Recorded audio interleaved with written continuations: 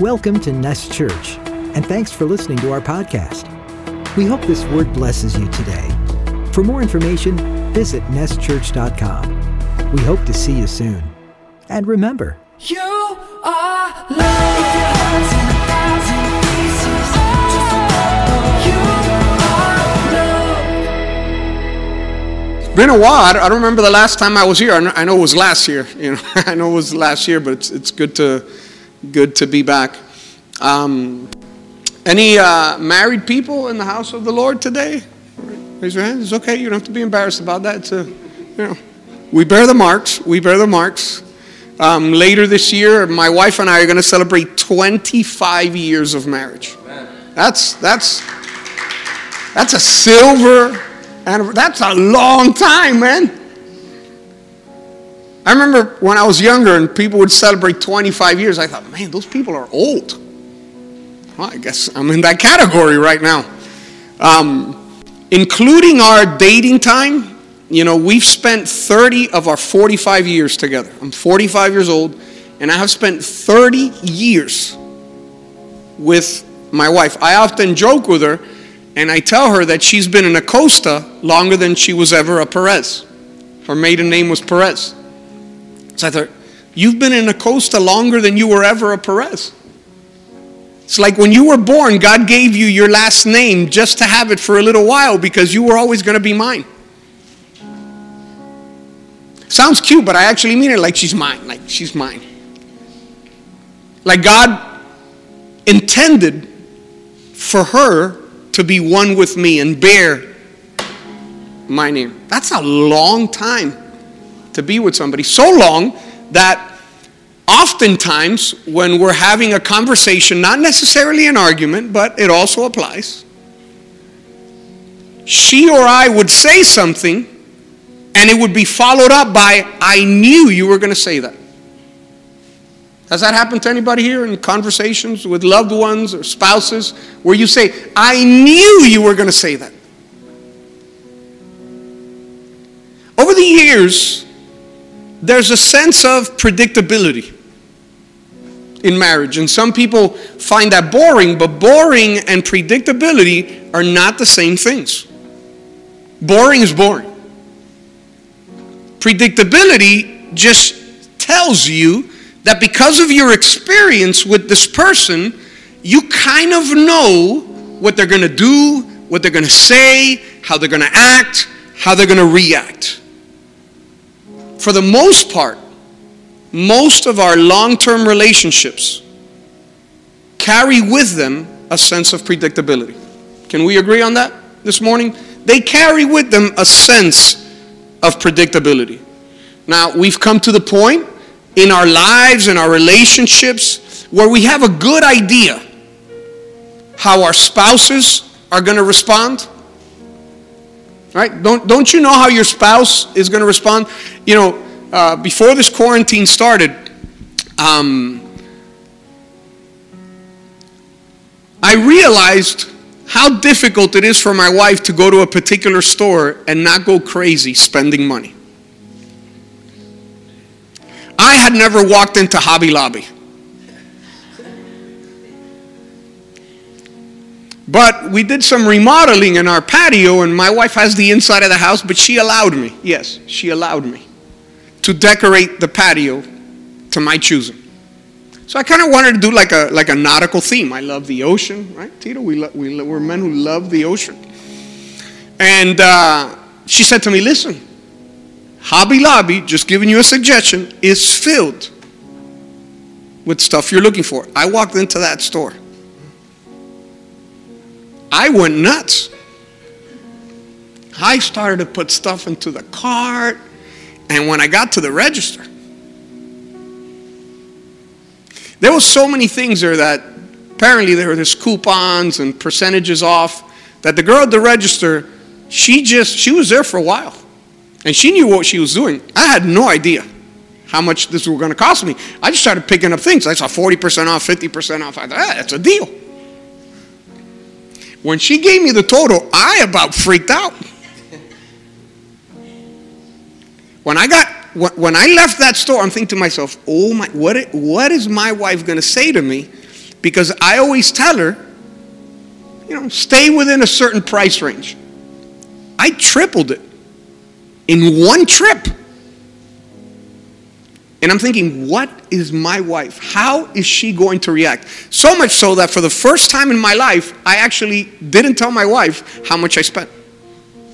But she knew, because when I got home, she says, there's a lot of stuff here. Finally, after a couple days, I said, listen, I spent a lot of money.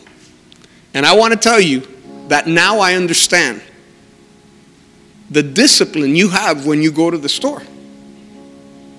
And she asked me, how much did you spend? And I told her. She said, Javi, that's a lot of money. And I said, listen, I'm telling you because, I didn't want to hold anything back from you, but also I want to go back. I'm not done. And this time I went knowing that I was going to spend more money. And the second time I went, I spent more than the first.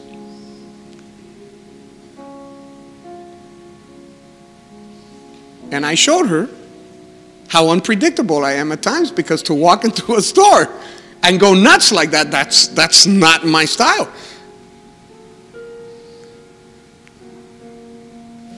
And I thought to myself, man, she has some discipline when she walks into this place, because I just walked in here and showed absolutely no restraint. I actually told myself, you can't go back to that store.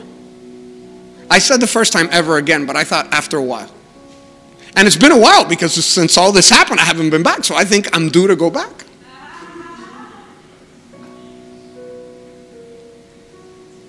In our relationships, in our earthly relationships, there is a sense of predictability where we know how our spouse is going to respond, what they may or may not do. If you're a parent here, any parents? You know what your child is going to do, don't you? When you tell your child, don't do this, you're telling them don't do this, but you know what? You know they're going to do it.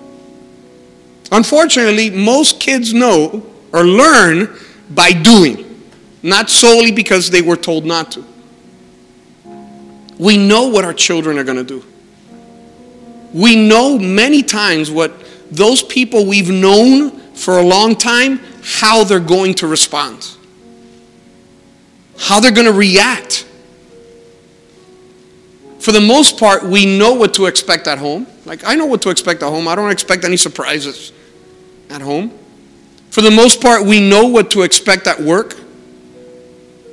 And if you've been in church for any amount of time, you kind of know what to expect at church, right? You come through those doors, you know you're going to sing some songs, you're going to give to the Lord, you're going to hear a message. Right? But somehow, somewhere, at some time during our journey and our walk with the Lord, many of us lose sight. There's times when we forget, when we ignore the fact that although many of our aspects, most of our relationships are predictable, we belong to an unpredictable God. Can anybody acknowledge that here this morning? Can you say it here this morning, here and at home? I belong to an unpredictable God. Can you state that fact in your heart and with your mouth this morning? I belong to an unpredictable God. That means that we belong to a God who cannot be controlled, much less manipulated into fitting into our agenda, our politics, or even our culture.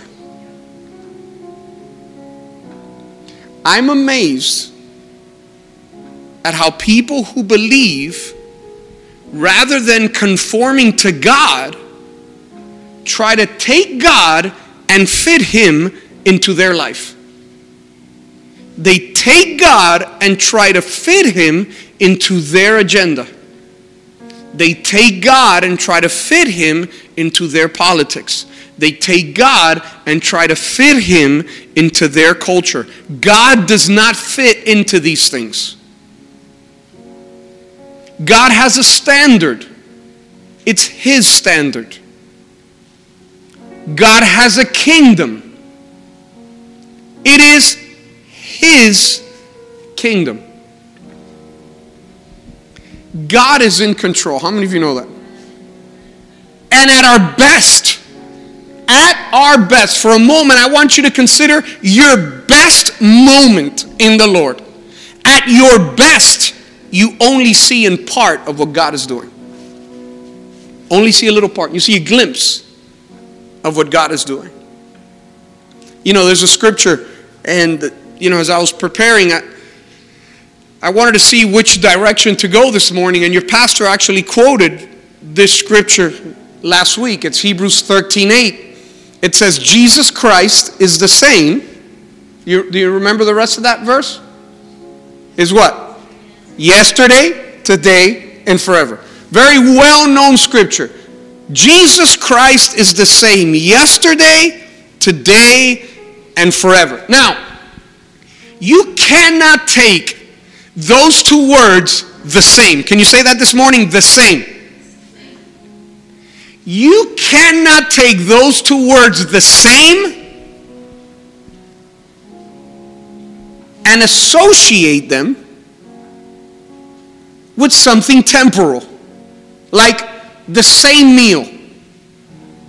Can you imagine eating the same meal every day? I love pizza. I like to think that I could eat pizza every day of my life. But the truth is, I'm not going to be able to do that. Or the same clothes. Can you imagine wearing the same clothes every day, right? The same ladies' outfit every day. That would get what? That would get boring, wouldn't it?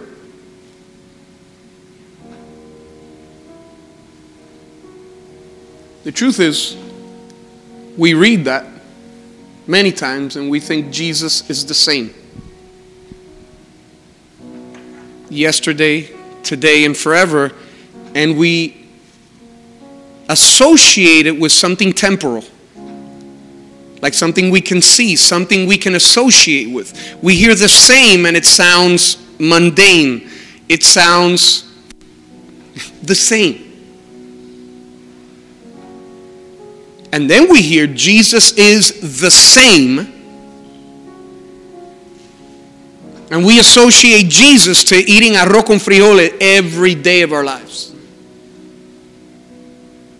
Right? Because the Bible is saying that Jesus is the what? The same. But the reality is that that's a poor translation from the Greek. The literal translation would read, does read, Jesus is Himself. Yesterday, today, and forever. Now I want you to be honest. Doesn't that change things for you? Raise your hand if you can acknowledge that changes. It does. Because when we hear the same, what do? We make a connection with temporal things. With things that we what? That we understand. With things that we know. But the writer of Hebrews is writing, Jesus Christ is Himself. Yesterday, today, and forever. That blew me away. Because when I hear the same, I think about the same things that eventually I will grow tired of. And you may not want to admit it, and maybe it's not you. But you would be pretty naive to think that nobody gets tired of God.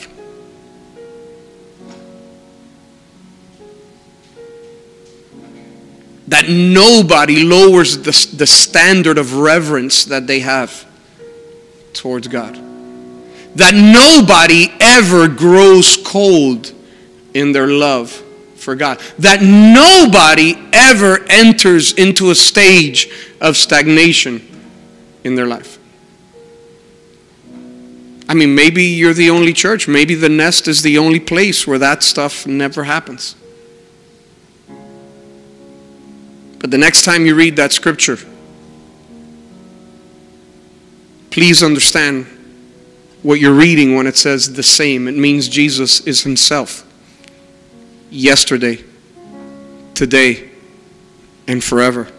To say that Jesus is the same yesterday, today, and forever does not imply predictability.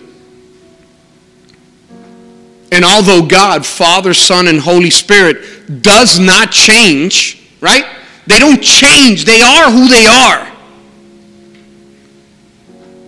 Tell me if you can agree with this, that both Father, Son, and Holy Spirit choose to express themselves in different ways in your life. Raise your hand if that's happened to you.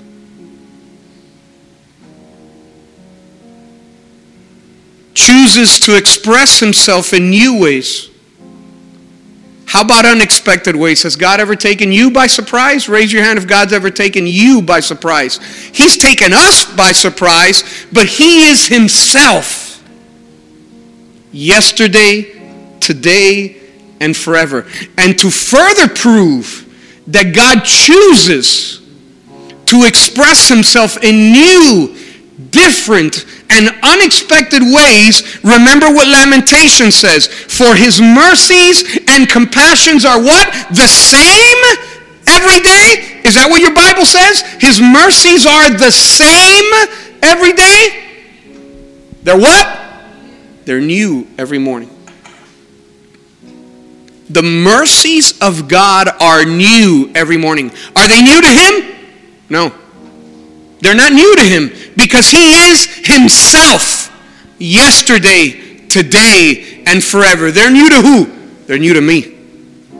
They're new to you. So God chooses to express himself in different, new, and at times unexpected ways. But I also want to let you know that there are aspects of God that are expected. Dare I say predictable.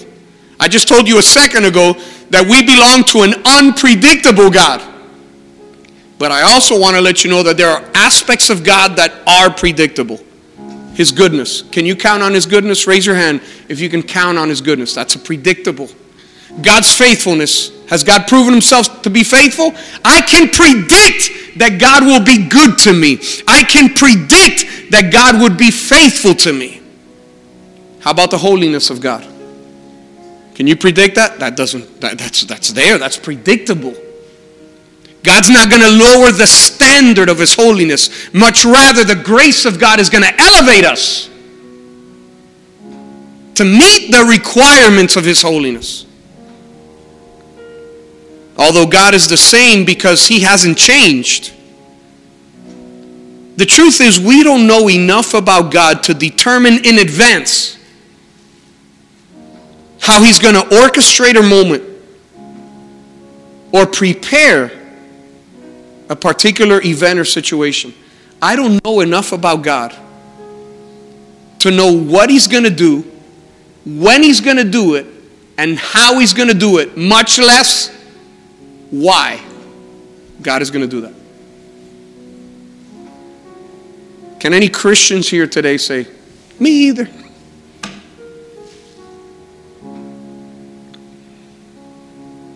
How many of you remember the story of the woman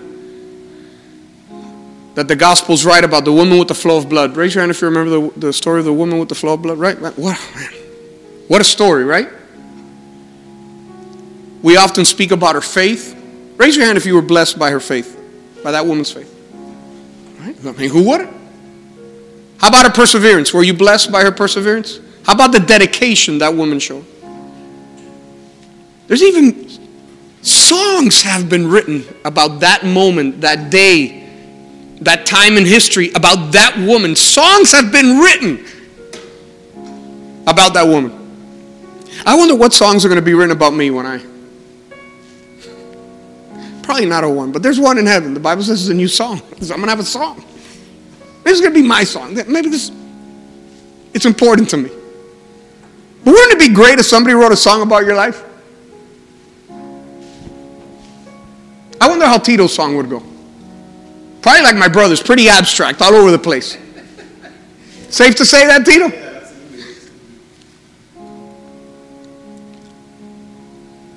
That woman had some faith. If you remember, her story wasn't the only story of that day. Do you remember that when you read that portion? Her story is shared along with Jairus' story and his petition for Jesus to heal his dying daughter. Do you remember that guy now? The guy who went to Jesus and he said, listen, my daughter's dying. They each had a need. But they each approached Jesus in two totally different ways. The Bible says that there was a crowd surrounding Jesus. But somehow, Jairus was able to find his way to Jesus. I would imagine that when the people saw Jairus coming, because he was an important man, the crowd kind of opened up because he was able to access Jesus. Jairus prayed. He requested permission. And he even made an appointment with Jesus. Do you remember what he said? He said, hey, would you come to my house and pray for my daughter? Do you remember that? And Jesus accepted the appointment. The woman's miracle came as Jesus was on his way to Jairus' house. The woman whose name is not mentioned, how many of you were blessed by her plan? Raise your hand if you were blessed by her plan. What did she say? She said, if only. If only I could what? Touch the hem of his garment. How many of you have ever thought that? If I could just get close enough to touch the hem of his garment. Have you ever said that? I've said that. It's no shame in that.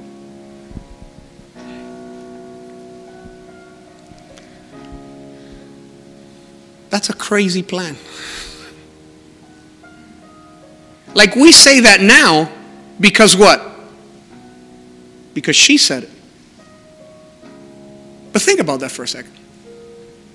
That woman said, if I can just touch the hem of his garment. The equivalent of saying, if I can just touch the strap of his sandal. Like that song doesn't mean the same, right? It doesn't, hem of his garment, the strap of his sandal. Something crazy like that. Where was the precedent in that?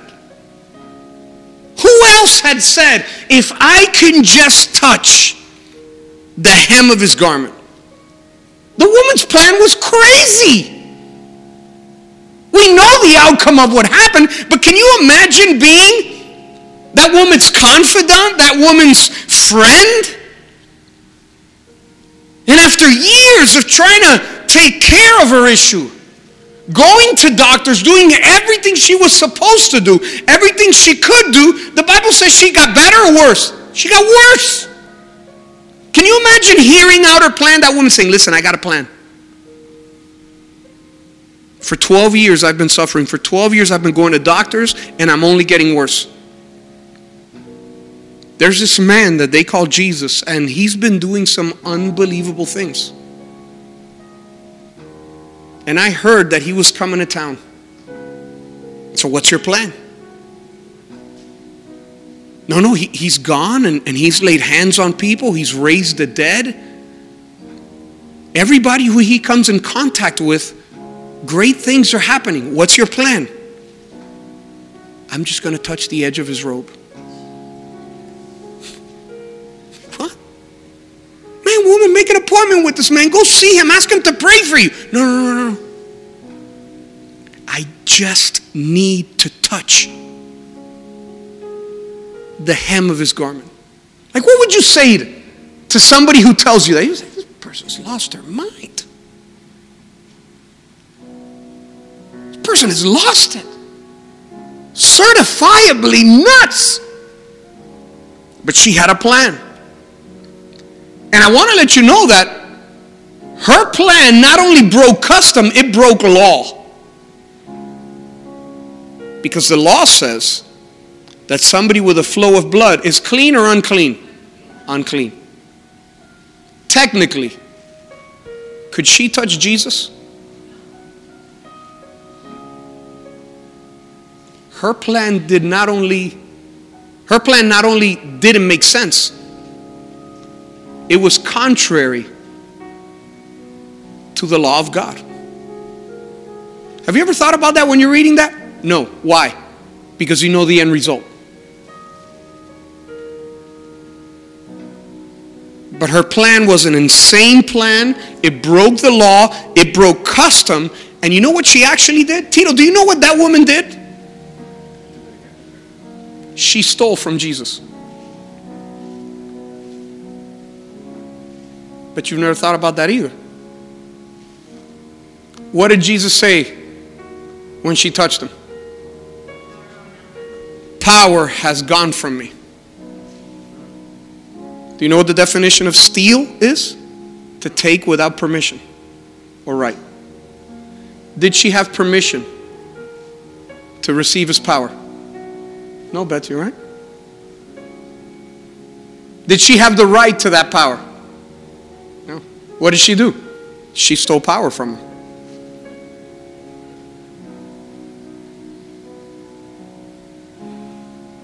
She hurdled over Jairus' request.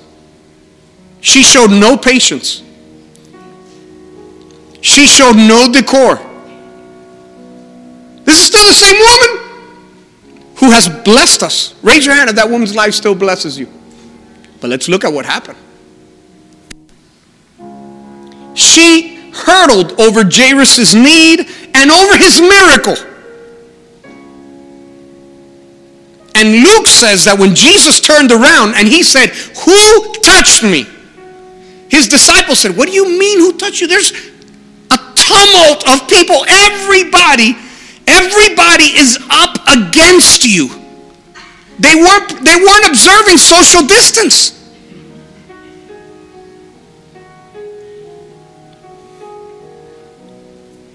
Everybody is up around you and you ask, "Who touched you?" No. Somebody touched me with purpose.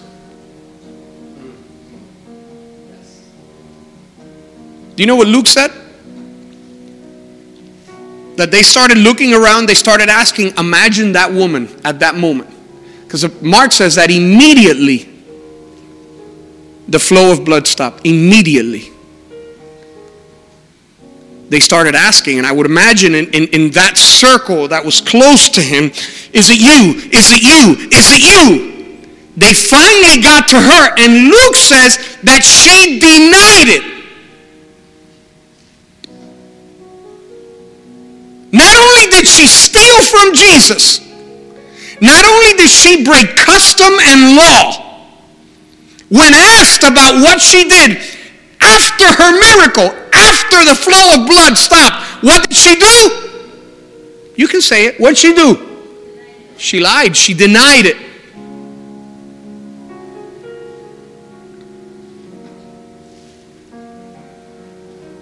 What did Jesus do after all that? He honored her insane plan. He looked past her dismissal of religious observance, and he said to her, "Daughter." Many times when Jesus was speaking to women, how did he refer to them? Woman, right? Woman. What does he say to this woman? The woman who stole his power, the woman who interrupted his plans, the woman who broke law and custom. What does he say to her? Daughter, your faith has made you well. Go in peace and be healed of your affliction. Now we know the end result of that story, but if I would have given you the details prior to you knowing the end result of that story, do you think Jesus would have reacted the way he reacted? I don't. Like if you were to tell me, "Let me tell you what happened," and you give me all the facts about the story, there's no way that my conclusion is going to be, Jesus said to her, "Daughter,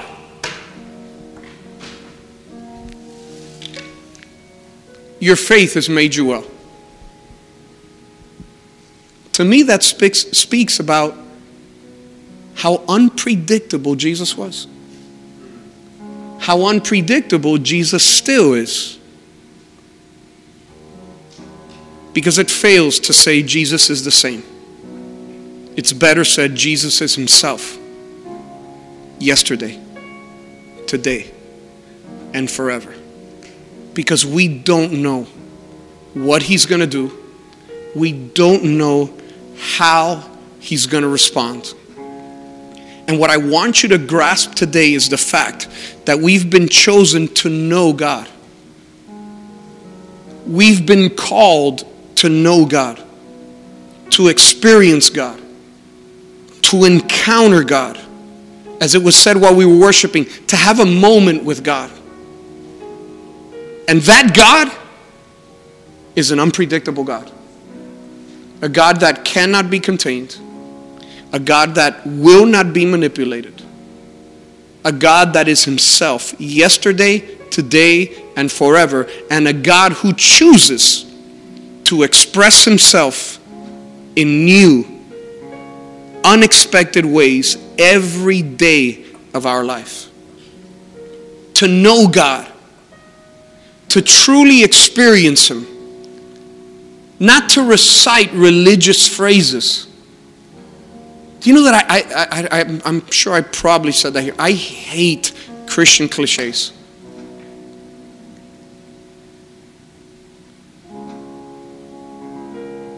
We live in a day and age where Christians are programmed to recite religious phrases as if those religious phrases were fresh, anointed words from God. I love the way Bishop David Barlock puts it. He puts it that pulpits are filled with people who spew out syrupy sayings. Just these sayings that taste, that smell of syrup. These phrases that are so easily received, that are so catchy. That's not what it is to know God. I'm not saying those things are wrong per se, but that's not what it is to know God. You can recite religious phrases all you want. That doesn't mean you're experiencing God. We've been called to know God, to sincerely experience him, and to choose him on a daily basis. How many of you have ever gone through a stage in your life where you have to choose God on a daily basis, and it's not always the easiest choice to make? That's what it is to know God. To decide to put Christ on. To know God. To authentically experience him in every aspect of life. Not to take God and fit him into your daily routine. That's not what we've been called to do. We've been called to experience him authentically in every aspect of our life. To know God. To faithfully experience him as he increases and we decrease. To know God. To correctly experience him in every relationship we possess.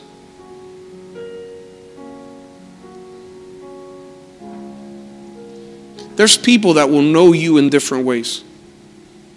But everybody who knows you should know that you belong to God. Right? People are going to know you in different ways. But everybody who knows you should know that you belong to God. It should be to no surprise to them that your life has been surrendered to Jesus Christ. And if it is a surprise to them, you're doing yourself, your faith, and the sacrifice of Christ a huge disservice. Amazed how Christians, I don't talk to them. They don't know.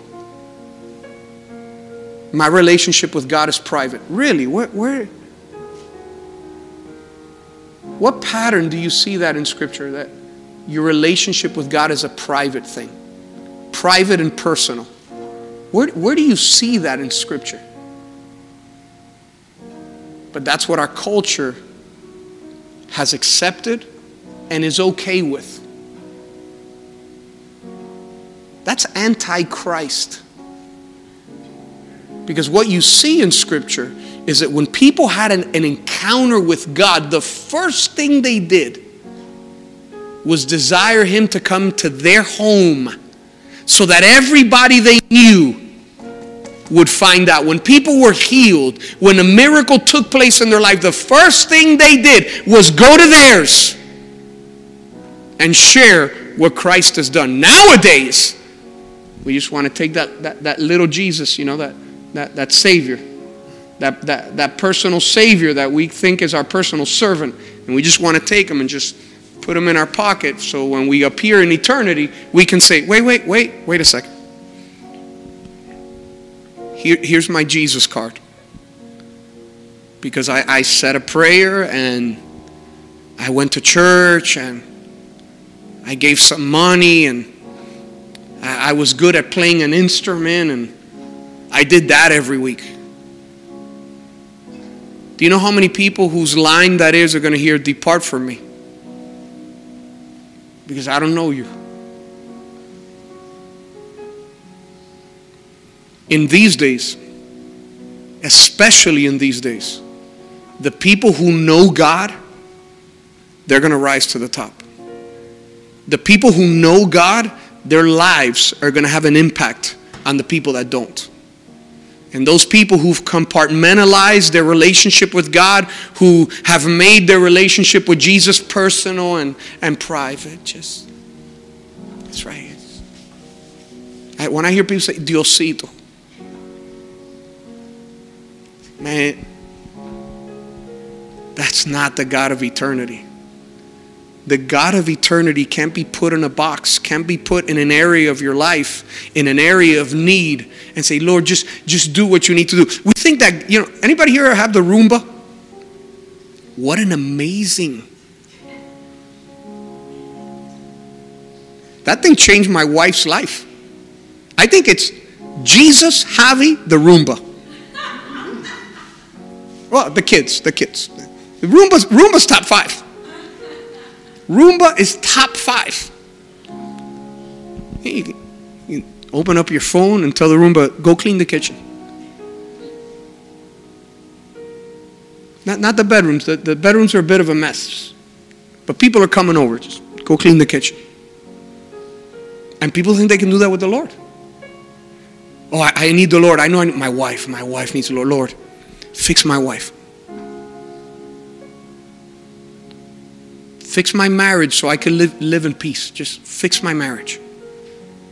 And the Lord comes in and He's ready to clean house. And people are, no. Not the whole house. My wife, my kids, they all need God. I'm good. I want them to be better for me. Make it easier for me to live my life and do what I want to do. You cannot compartmentalize God if you're knowing who God is. We've been called to know God, to fully experience Him, and not just seek Him when we need something from Him. To know God, to reverently experience Him and not view church as merely a building that holds religious services. But instead see this place, to see church for what it is. This is the place where He dwells. The place where He says, let's meet there. That's why it's important to be here. Together. To know God, to genuinely experience Him, His fullness, instead of trying to fit Him into our lives.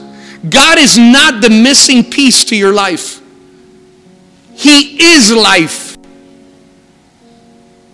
God will not be fit into your life.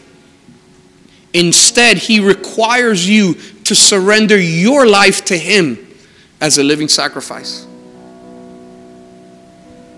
1 Corinthians 1, chapter 1, verse 21 says, For since in the wisdom of God, the world through wisdom did not know God.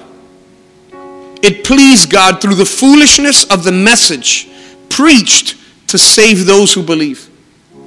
It pleased God through the foolishness of the message preached. This is nuts if you think about it. Paul is saying that the message of the cross is what? Because it is to those who are perishing. But to those of us who are being saved, it is the power of God. But here he's generalizing the message. And he says that the message is what? Foolishness. And it pleased God. It brought pleasure to God that the message, that the foolishness of the message would save those who believe. The first part of that scripture says, for since in the wisdom of God, in the intellect, in the savviness of God, the world through wisdom, in God's wisdom, he decided that the world through wisdom would not know God. Did you catch that? In his wisdom, he made it so that you and I cannot know God through wisdom. Now that doesn't mean check your intellect at the door. Check your smarts at the door. Doesn't mean that. What it does mean is that the way you're going to know God, the way you're going to rather believe God, is through personal experience. It will not be through intellect. Your intellect could cause some spiritual growth in your life. But you've been called to know God, to experience God, because God made it so that you cannot know him through this. It has to be here. It has to be through personal experience. We know God, we experience him not through wisdom but through belief. Believing the message of the cross, the Savior, his life, his death, and his resurrection. Believing in his plan to redeem us and to reconcile us to the Father. That's what people need to hear. And they need to hear it from people who've known God. People whose lives have been transformed by an unpredictable God. I'm going to close with this scripture, and I invite you to stand with me this morning. It's in 1 Corinthians chapter 2, verse 14.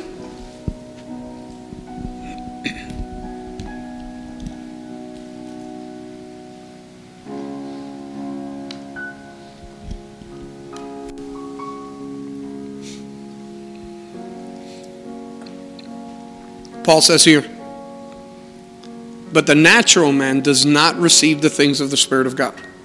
That's a fact. For they are foolishness to him. There's that word again. Nor can he what? Know them. I've been talking a lot about knowing God. The natural man cannot receive the things of God. The natural man cannot know the things of God. Why? Because they are spiritually discerned, Paul says. I'll read it again. But the natural man does not receive the things of the Spirit of God, for they are foolishness to him. Nor can he know them, because they are spiritually discerned. Do you know that that natural man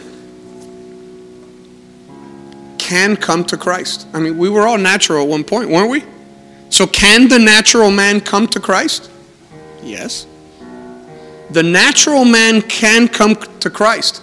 Can the natural man receive forgiveness of sin? Yes. The natural man can come to Christ. The natural man can receive forgiveness of sin. But, you knew there was a but coming. If you know me, you knew there was a but coming here. Did you know it?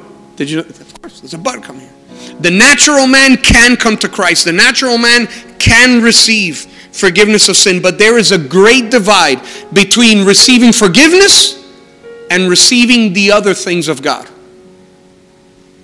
Is forgiveness from God? Yes. But Paul says that the natural man can receive or cannot receive the things of God. Cannot receive the things of God. You see, forgiveness can be received by the natural man, but there are so many other things that God has for us. How many of you can acknowledge that forgiveness is the greatest thing you've ever received? But how many of you can also acknowledge that forgiveness alone is not enough to get me into eternity and to be the man that God has called me to be? I'm being honest with you today. God's forgiveness is the greatest thing, one of the greatest things I've ever experienced. His forgiveness alone is not enough to make you the person He's designed for you to be, because there are so many other things that God has for you. Forgiveness separates me from my past. It breaks those chains. It's an incredible thing. But there's so many other things that God has for His people. And the natural man can receive forgiveness of sin. But there's such a great divide between forgiveness and receiving the things of God. And even a greater divide in knowing those things, in experiencing those things, and making those things manifest to others. That's what this life is about. This life is not only about me receiving forgiveness. It's about me being a living testimony, a vessel for honor, to manifest who God is to other people.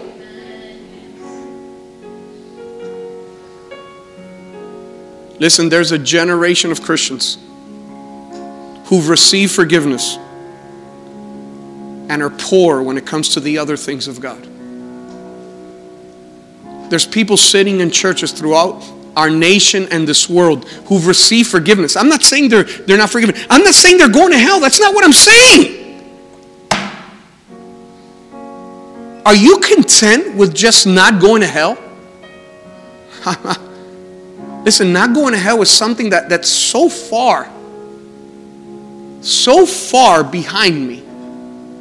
I don't want to say I never think about hell, but I rarely think about hell.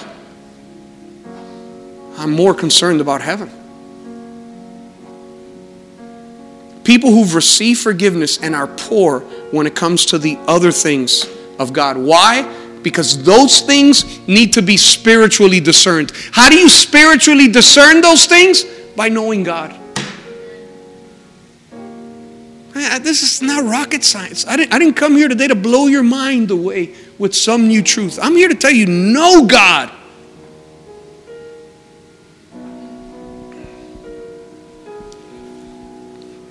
I'm closing with this. I know I said that before, but now I'm ending. I said I want to close. Now I'm closing. Our knowledge of God is based on our experiences with God. I want to remind you what Job said. Do you remember Job with everything he went through? Oh. Like I've heard people's experiences, man, and my heart breaks. I've seen people's lives and in their brokenness, how God uses them and glorifies Himself through them amazes me. I've seen people go through things that I say, wow, only the grace of God. That being said, I've never seen anybody go through what Job went through. My God. Every time you're feeling really bad about yourself, open the book of Job. You're going to realize, man, that guy had it worse than me. When it was all said and done, this is what he said to the Lord. I have heard of you by the hearing of the ear. You remember what he said after that? But now my eyes see you. That's a man who knew God. That's a man that even when his wife said, curse God and die, he said, I can't. I can't, because I have been separated to an unpredictable God, and my desire is to know Him, to know the things He has for me. And I ask you, is that your desire today? Is that what drives you? Is that what pushes you today to know God? I hope it is. I hope that today I have stirred up that desire to know God. And if knowing God takes you to the brink of unpredictability for your own life, let it take you. Maybe that desire God has placed on your heart, as crazy as it sounds, it just might work. Because that woman with let me touch the hem of his garment, that is nuts. Yet that's what God chose. To bring that woman in to heal her, and Jesus to say to her, daughter, all is well. Enjoy your healing. That's the God that we've been called to know and to experience every day of our life. So I say to you today, know God. Experience Him. Your experiences with Him is what's going to carry you through this life. It doesn't take a lifetime to experience God. It takes all of eternity. That's why we're going to go from this life to the next, experiencing Him. I'm looking forward to that. How many of you are looking forward to that? Amen. Let's pray. Father, in the name of Jesus, I thank you for your people. I thank you for those who have gathered here today, those who have gathered at home, oh Lord. We've been called, chosen, and loved by an unpredictable God. A God who will not be fit into our life. A God who will not be manipulated into taking care of our problems and our circumstances. We've been called by a God who will lead us into problems, circumstances, difficulties, trials, persecutions, to form the character of our Lord and Savior, Jesus Christ. A God that if He leads us to something, He will take us through it, and all the while be glorified. Father, in the name of Jesus Christ, I pray for your people. I pray for us as a whole, that we would know you, that we would experience you, that we would realize that this life is not our own, it belongs to you. You are not our missing piece, oh God.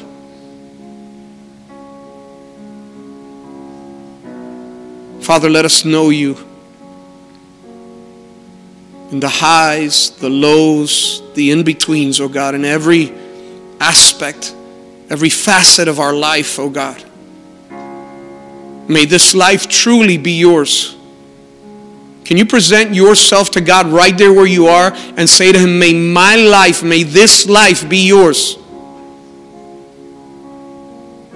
Let me know you. Let us know you more along the way. And let us receive the other things you have for us. So many things that you have for us that must be spiritually discerned. And the only way we're going to discern those things is through our experience with you, our walk with you, our desire to continue and not go back. That we would know you fully as you are, learning more about you, O God, not for personal gain, for the sake of reconciliation, for ours and for so many people who need you. Let us have an impact for you because we know you. In Jesus' name we pray. Together we say amen and amen and amen. God bless you all. Have a beautiful week. And I don't know what else you have. You have virtual meetings. I love those virtual gatherings. I love it when you guys posted that. That was really, really good. Really good. Have a blessed week. It was good to see you all. Until next time. Amen.